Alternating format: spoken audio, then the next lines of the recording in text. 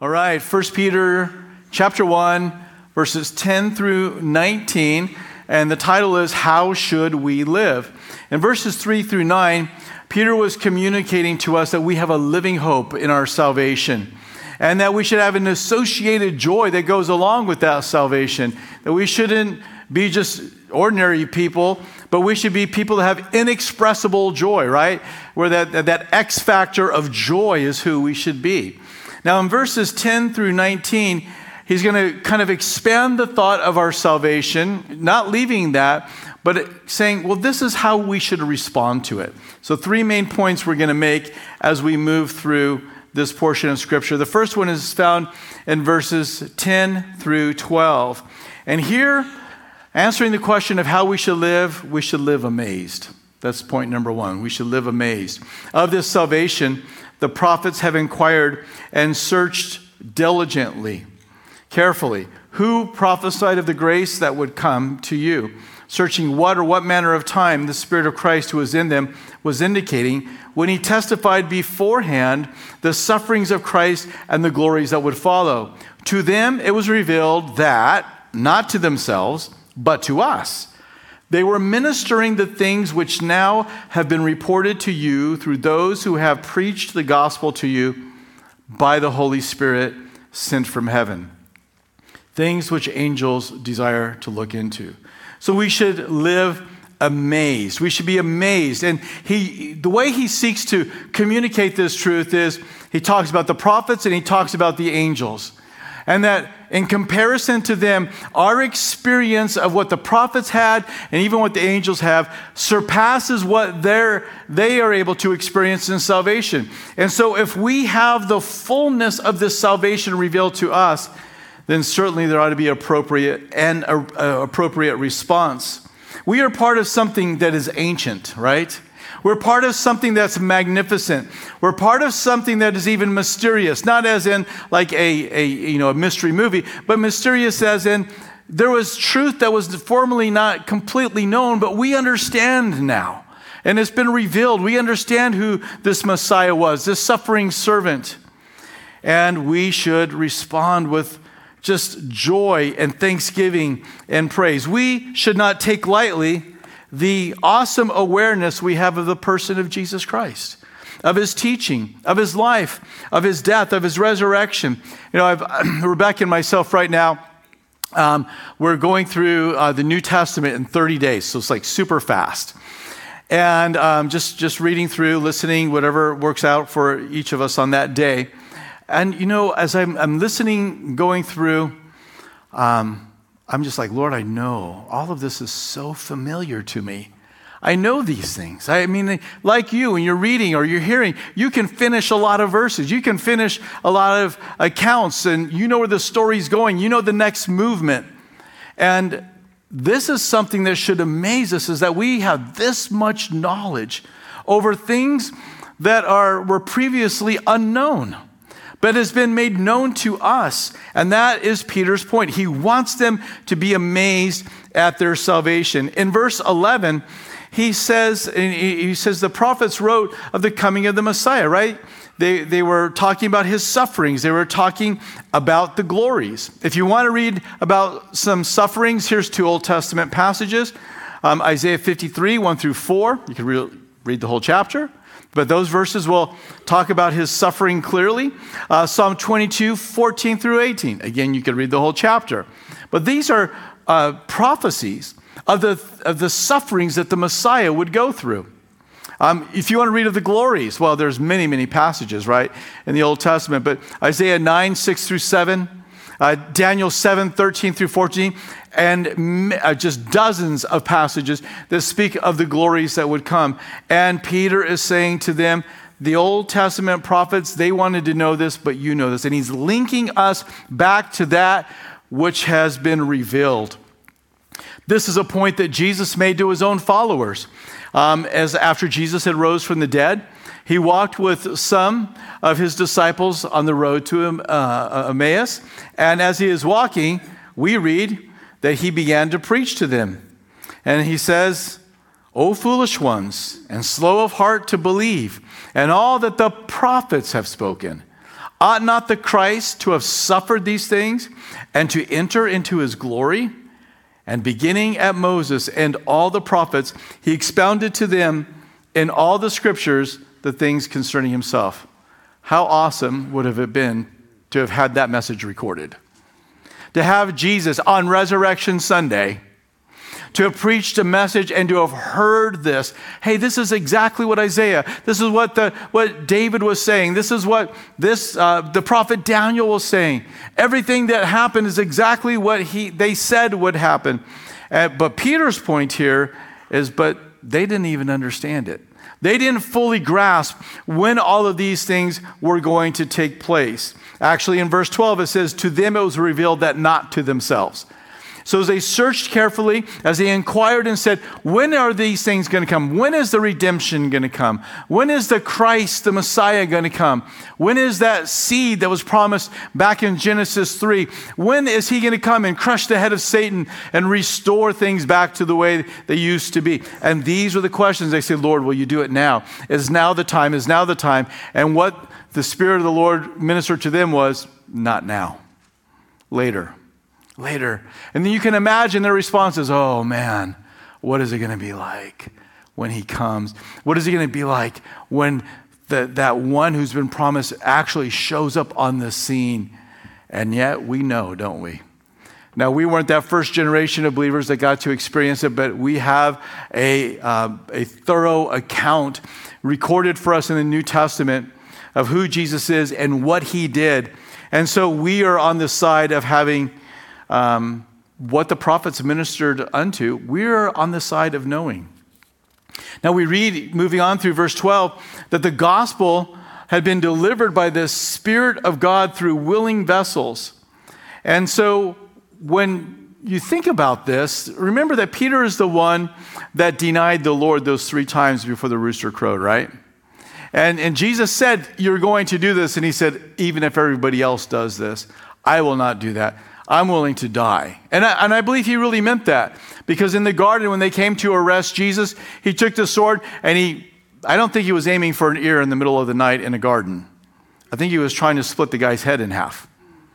And all he got was an ear. He was a fisherman, not a swordsman, okay? So he gets the ear, and the Lord does that miracle and puts it back on the high priest servant Malchus, and he is healed. But Peter was ready. I mean, Peter was like, all right, got everybody out here. I'll fight you all. So there was that kind of resolve in his heart and his mind that I'm going to follow you. I'm going to the end. But then as the night went on, then he began to fall. He began to make a mistake. And now, he ends up denying the Lord before a servant girl and says, I don't even know this guy. I don't even know what you're talking about. I have no association with Jesus whatsoever. Quit saying these things. And then, of course, that rooster crowed and he had denied the Lord those 3 times. And it just grieved him as he caught eyes with the Lord. And so he writes this. This is the guy who writes verse 12. But to us, the prophets, they were ministering the things which have now been reported to you through those who have preached the gospel to you. And I can just kind of see him pause right there as he's either dictating or writing this down. And he goes, I reported to you who have preached the gospel. And he's thinking about himself and how he is one that preached the gospel. And then he says, by the Holy Spirit, sent from heaven. Because he knew what it was like to try and do it in his own strength and power, and he failed miserably. But then Jesus had told them, you're going to be witnesses to me in Jerusalem, Judea, Samaria. You're going to take this message to the ends of the earth. But before you seek to do that, I want you to tarry in Jerusalem until you are endued with power from on high, until you've received the promise of the Father. Acts chapter 2, the Holy Spirit is poured out upon the church. And that very hour, as they inquired of the gift of tongues that was being exercised there, and how are they speaking in other tongues, Peter stands up and he says, this is that which was spoken by the prophet Joel, that God in the last days would pour out his Spirit upon all flesh, dreams and prophecies. And this is what you see. And then he goes on to preach the gospel. And eventually what we find out is 3,000 men were added to the church that day. So the crowd was at least 3,000 men, plus women, plus children, and plus those who didn't respond.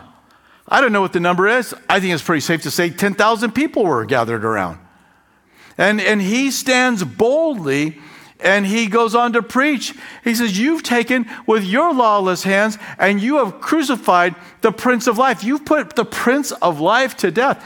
You're the ones that did this. And he speaks so boldly. Well, what's the difference between Acts chapter 2 and him denying that he knew Jesus in a dark, courtyard where a servant girl comes up and talks to him? The difference is, he says, by the Holy Spirit. That is the difference. Hey, the gospel does not need me. It is self-sufficient. It is a message that is the power of God unto salvation. I don't need to dress it up. I don't need to fix it. It is fine just the way it is. However, God is determined that he not only wants his message, the gospel, which it is, to be powerful, but he also wants the messengers to be endued with power. Amen. Both. Now, listen, an unbeliever can preach the gospel and somebody can genuinely get saved because the gospel is the power of God unto salvation. But that's not the plan. That's not the way he wants it to work. He wants all of us to be filled with the Holy Spirit and for the Spirit to be speaking through us. You're like, wow, man, that's awesome. That's what I want. That's what I need. But I don't have it. Then ask. Ask the Lord to fill you with the Holy Spirit and then step out into some place where you'll have to share the gospel. If we only go to the safe places, if we only go to those things where I know there's an escape hatch that's good for me, and if it goes bad, I can get out and this is not going to be a problem. If I only go to the places where I don't need to see the power of God, then guess what? You're not going to see the power of the Lord. Well, why don't you step out into a place that causes you to be a little afraid? Why don't you step out and follow the Lord in this, right? I'm not just saying go create some kind of circumstance on your own, but go where the Lord's leading you. And then ask for the Lord to show up and watch how he works and watch how he will move and watch how his Spirit will come upon you. You've heard me say it before. I don't have a Bible verse for it, but I think it's true. You don't need the power of the Holy Spirit to sit in church on Sunday morning.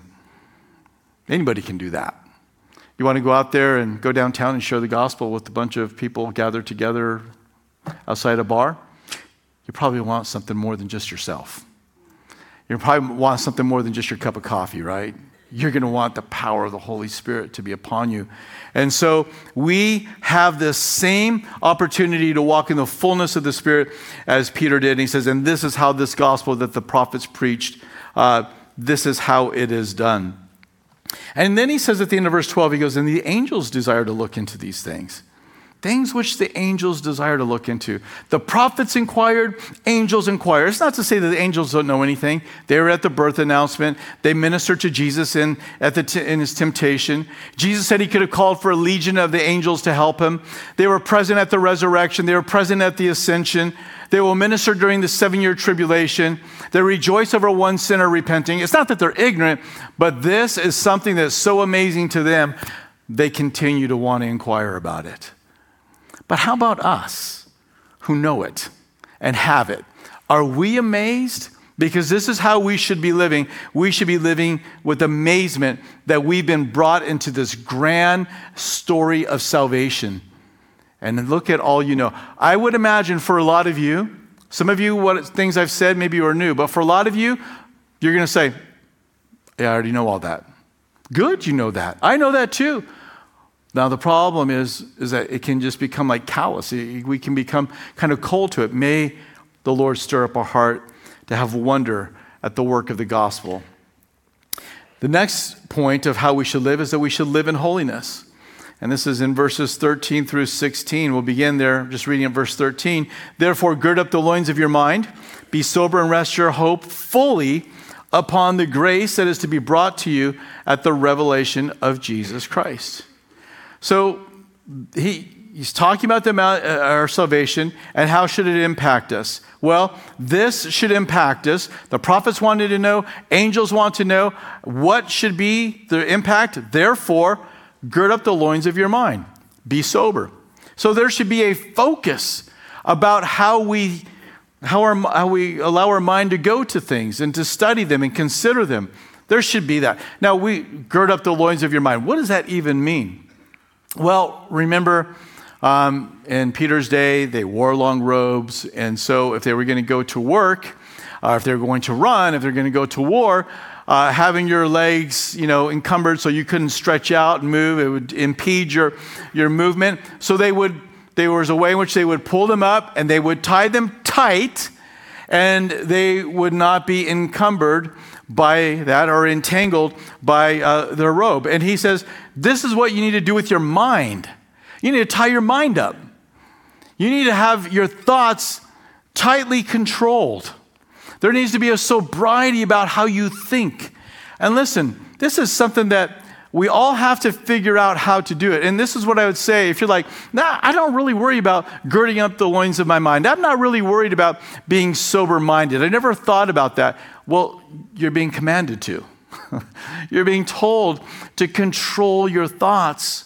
And what happens is, if we let our thoughts go in this direction and go that direction, or wherever they want to go, we let our mind go there. The problem is we're going to get entangled. And I'm not even talking about sinful stuff. That's another message. Let's just talk about pure distraction. Let's talk about, I'm so into this thing now, I can't focus upon prayer time. I'm so into this, I can't focus upon, any other thought or process. And so we have to learn how to gird our mind. Can you just mindlessly, go through the internet and flip through your phone and spend, all that time and then just put it down and immediately lock onto spiritual things? I can't do that. Because if I start doing that and I'm looking, then you know what? Now my mind is caught up in all these other things. And to try and now focus upon the Lord, it's like, I can't spend that kind of time.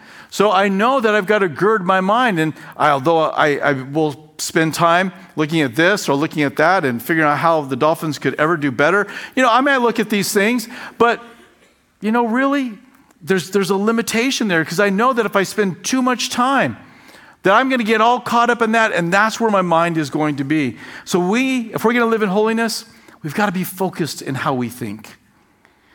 You got to gird it up. You got to be sober. And so that's kind of, in one sense, it's we're doing something to not think upon things that will just waste time. But the end of verse 13, he says, and rest your hope. So you're going to gird your mind. You're just going to make it tight. So now what do you put your mind on? And rest your hope fully upon the grace that is to be brought to you.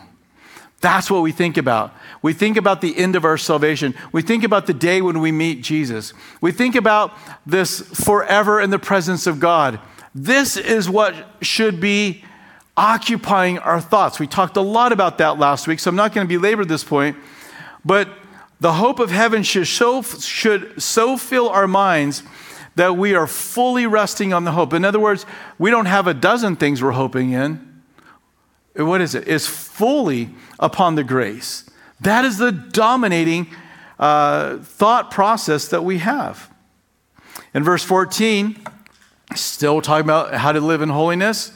Number one, be focused. Number two, dominate your thoughts with the hope of our salvation. Number three, be free of the world's influence. As obedient children, not conforming yourselves to the former lusts as in your ignorance. We lived one way before we came to Christ. And that should all be in the past. That should not be how we're living now.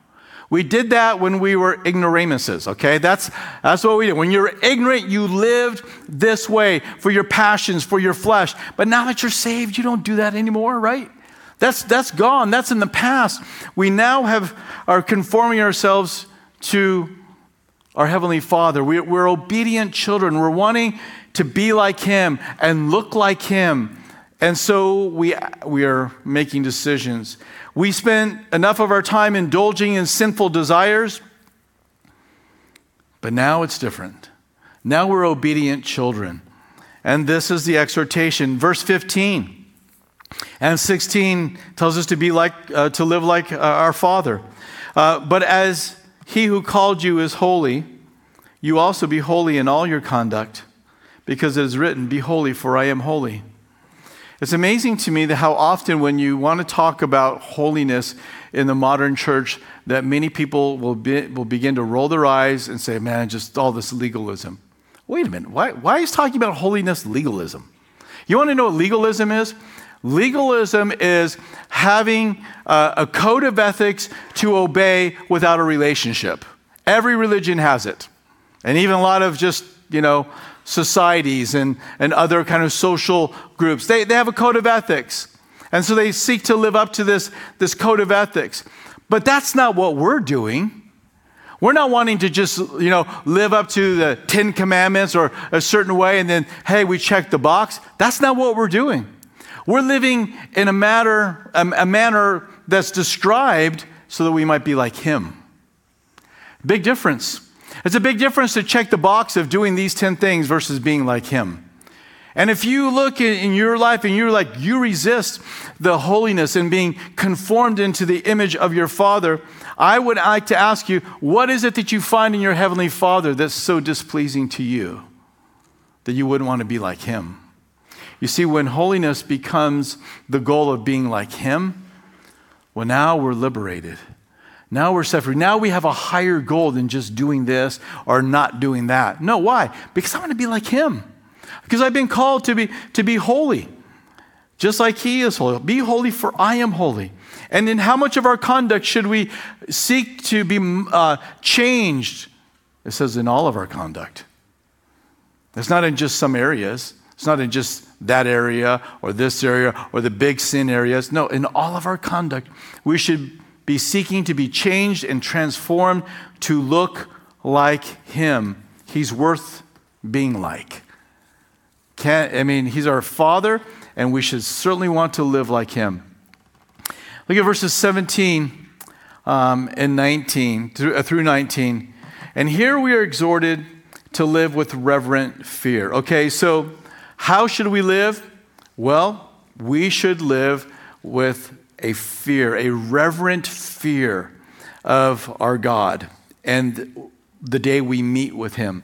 Look at verse 17. It says, and if you call on the Father, who without partiality judges according to each one's work, conduct yourselves throughout the time of your stay here in fear, knowing that you were not redeemed with corruptible things like silver or gold from your aimless conduct received by tradition from your fathers, but with the precious blood of Christ, as of a lamb without blemish and without spot. So we are to live with reverent fear. As you look at verse 17, the first point is that we're going to have to give an account. Each of us are going to have, who are followers of Jesus Christ, will have a day when we will stand before him, eyeball to eyeball, nose to nose, and he is going to make us give an account for how we have lived our lives. Say, well, wait a minute. Does that mean we might not be saved? No, that's a different issue. We're not talking about, the fact that your sin has been judged in the body of Jesus. There's no judgment to come. That's once for all. So our soul, if we put our faith and trust in Jesus Christ, that is secure in him, and that judgment will never be brought up again. But our works, what we do from the time we get saved until we're in the presence of the Lord, how we steward that time and those gifts and those talents and those resources, that all is going to be brought under review. That all is going to be a thing we have to give an account for. And you're like, well, I don't know about that. Well, listen, the New Testament is full of this discussion. Romans chapter 14, verses 10 through 12. But why do you judge your brother? Or why do you show contempt for your brother? For we shall all stand, not just pastors, okay? We shall all stand before the judgment seat. That's bema, judgment seat, bema of Christ. For it is written, as I live, says the Lord, every knee shall bow to me, and every tongue shall confess God. So then each of us shall give an account of himself to God. It's going to be very personal, and it's going to be a private meeting with the Lord where you give an account for how you've lived. 2 Corinthians 5, 9 and 10 teach the same thing. Therefore, we make it our aim, whether present or absent, to be well-pleasing to him. Why? For we must all appear before the judgment seat, the bema of Christ, that that each one may receive the things done in the body according to what he's done, whether good or bad. So as we live our life, sometimes we do good things, sometimes we do bad things. And we're going to stand and give an account. You know, for some, it's like, well, I just don't have time. I just don't have time to serve the Lord. I'm too busy. I just play that out when you look into the eyes of Jesus.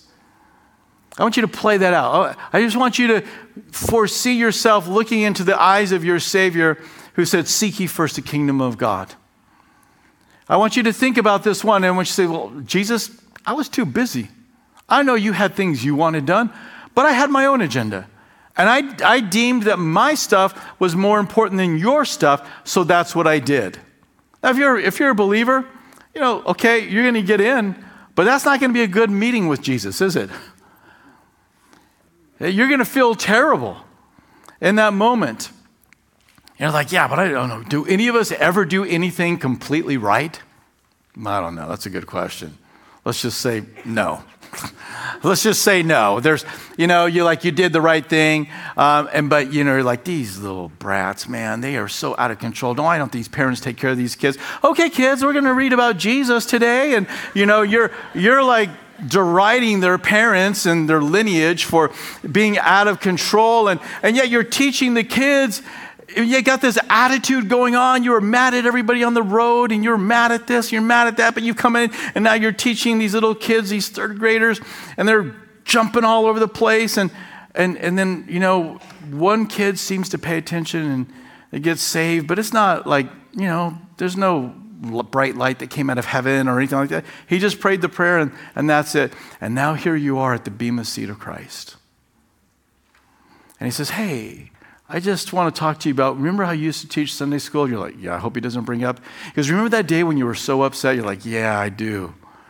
He goes, and remember how you delivered the word, even though you had a bad attitude, and we'll talk about that later, but you had a bad attitude, but still you delivered the word. And remember that one little boy who gave his life to the Lord? Yeah, actually, I forgot. Yeah, I do remember that. Well, he went on to follow the Lord, or she went on to follow the Lord, and became a missionary and went to this unreached people group, and a revival broke out. They'd never heard the gospel before, but this young guy did that. And I want you to see them. Here they are with all those people from that tribal, you know, and there's this whole crowd stands up and says, I want to thank you for faithfully proclaiming that word. See, I think it should sober us, and that's certainly the context, right? Conduct ourselves here and you know, with fear, right? We're going to give an account. But I think God is so gracious. I mean, how much of you being saved is because of what you've done? Yeah, not much. Even what you believe in has been given to you, right? That faith is a gift from God. So does God's grace stop when we get saved and now it's just all me and my perfect efforts? Oh, no. God continues to be gracious. So I believe there's going to be some surprising moments when we get to heaven, that we see how we took our, you know, few fish and loaves and we put them before the Lord, and maybe we had a bad attitude, and yet we did the work, and God's grace came in and began to work and move. And what did it do, and who did it touch? I think we're going to be amazed. Now, it's like, oh, good, then I don't have to do anything. Well, yeah, nothing is going to result in nothing. But you know, the idea of not serving because it's not perfect is, hey, God's grace is going to cover you. And he is more concerned about fruit for his glory than he is about, you know, you doing it perfectly. So he takes what we bring to him and he uses it. But we will give an account. Are you ready to give an account to the Lord? So we're talking about here of how we should live, and we should live with reverent fear, knowing that we're going to give an account. Verse 17, we should also keep in mind that this is not our home. This is going to help us to live with that reverent fear. Verse 17 at the end, conducting yourselves throughout your time of stay here in fear. Our time of stay, we're not here forever. We're just passing through. We talked about this a couple of weeks ago and how we're sojourners, we're pilgrims, but that same theme comes up again. Conduct yourselves like you're on a layover. You're only going to be here for a couple hours. Forget about your lazy boy chair. Forget about all of your stuff. You're just going to be in this airport for a couple of hours. And that is the mentality that we should have, is that we are just passing through. Colossians 3:1-2 says, if then you were raised with Christ, and if you are a follower of Jesus Christ, you have been raised with Christ. Seek those things which are above, where Christ is, sitting at the right hand of God. And here it is, verse 2. Set your mind on things above, not on things on the earth. That's what should occupy our thoughts. You know, we're girding up the loins of our mind. We're being sober in our thought processes. We're resting our hope fully upon the grace that's to be brought to us. We are setting our mind on things above. And don't let anybody tell you, well, don't be so heavenly minded that you're no earthly good. Have you met that person yet? Have you met that person that's so in love with Jesus, and because they're so in love with Jesus, they're in love with this world and they want to show the grace and the kindness and the mercy of this world? You cannot be too heavenly minded. Now, some people say, well, you know, you could just be only want to sit around in the, you know, your room and only read verses and meditate and not engage. Well, that's not being heavenly minded. That's something else. I don't know. Heavenly minded is you're going to be like Jesus. And Jesus cared. I mean, who did more earthly good than anybody that's ever lived? It's Jesus. So, yeah, set your mind, be heavenly minded. And this is how we live in reverent fear. Our lives should be marked by a fear, a holy reverence, a holy awareness that I'm a finite man and I will stand before the King of Kings and the Lord of Lords, and I will give an account for my life. And so what I do here is so short. Lock in. I don't have much time in light of, you know, all of eternity to work for the Lord. I remember reading this quote when I was probably 17 years old, and I have kept it. It's one of my favorite quotes. It's by E.M. Bounds, who wrote a lot of books on prayer. And it says, great earthly attachments lessen heavenly attachments. The heart which indulges itself in great earthly loves will have less for heaven. God's great work, and often his most afflictive and chastening work, is to unfasten our hearts from earth and fasten them to heaven, to break up and desolate the earthly home that we may seek a home in heaven. That last part, that answers why some of you are going through what you're going through. It's not for everybody. But if it fits, then receive it. So we need to know that our home is in heaven. And I got to be sober-minded. I can't get caught up. I got to live for the day that I stand before the Lord and I give an account. And then lastly, in verses 18 and 19, I seek to live in a reverence and a fear because of Christ's great sacrifice. In light of how I have been saved, it should impact how I live my life. There ought to be this fear of like, I can't mess around because of the great price that's been paid by Jesus to save me. Look at verses 18 and 19 again. It says, knowing that you were not redeemed with corruptible things like silver or gold from your aimless conduct, received by tradition from your fathers, but with the precious blood of Christ, as of a lamb, without blemish and without spot. So he says at the end of verse 17, conduct yourselves throughout the time of your stay here in fear, knowing this. So what helps us to walk in fear is to know how I've been saved. And I've not been saved with things of no value or things of earthly value. I've been saved by the blood of Jesus Christ, not silver and gold, but with the precious blood of the Lord. That's what's redeemed me.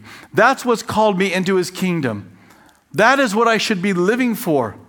And because that is so significant and it is so important, I'm not going to get caught up in doing anything else because I've been redeemed in a very significant way. The blood of Christ has redeemed me. The blood of the Lamb has a long history in Scripture. And let me just kind of read as we close here from Warren Wiersbe. It says, the doctrine of sacrifice, so animals, lambs being sacrificed.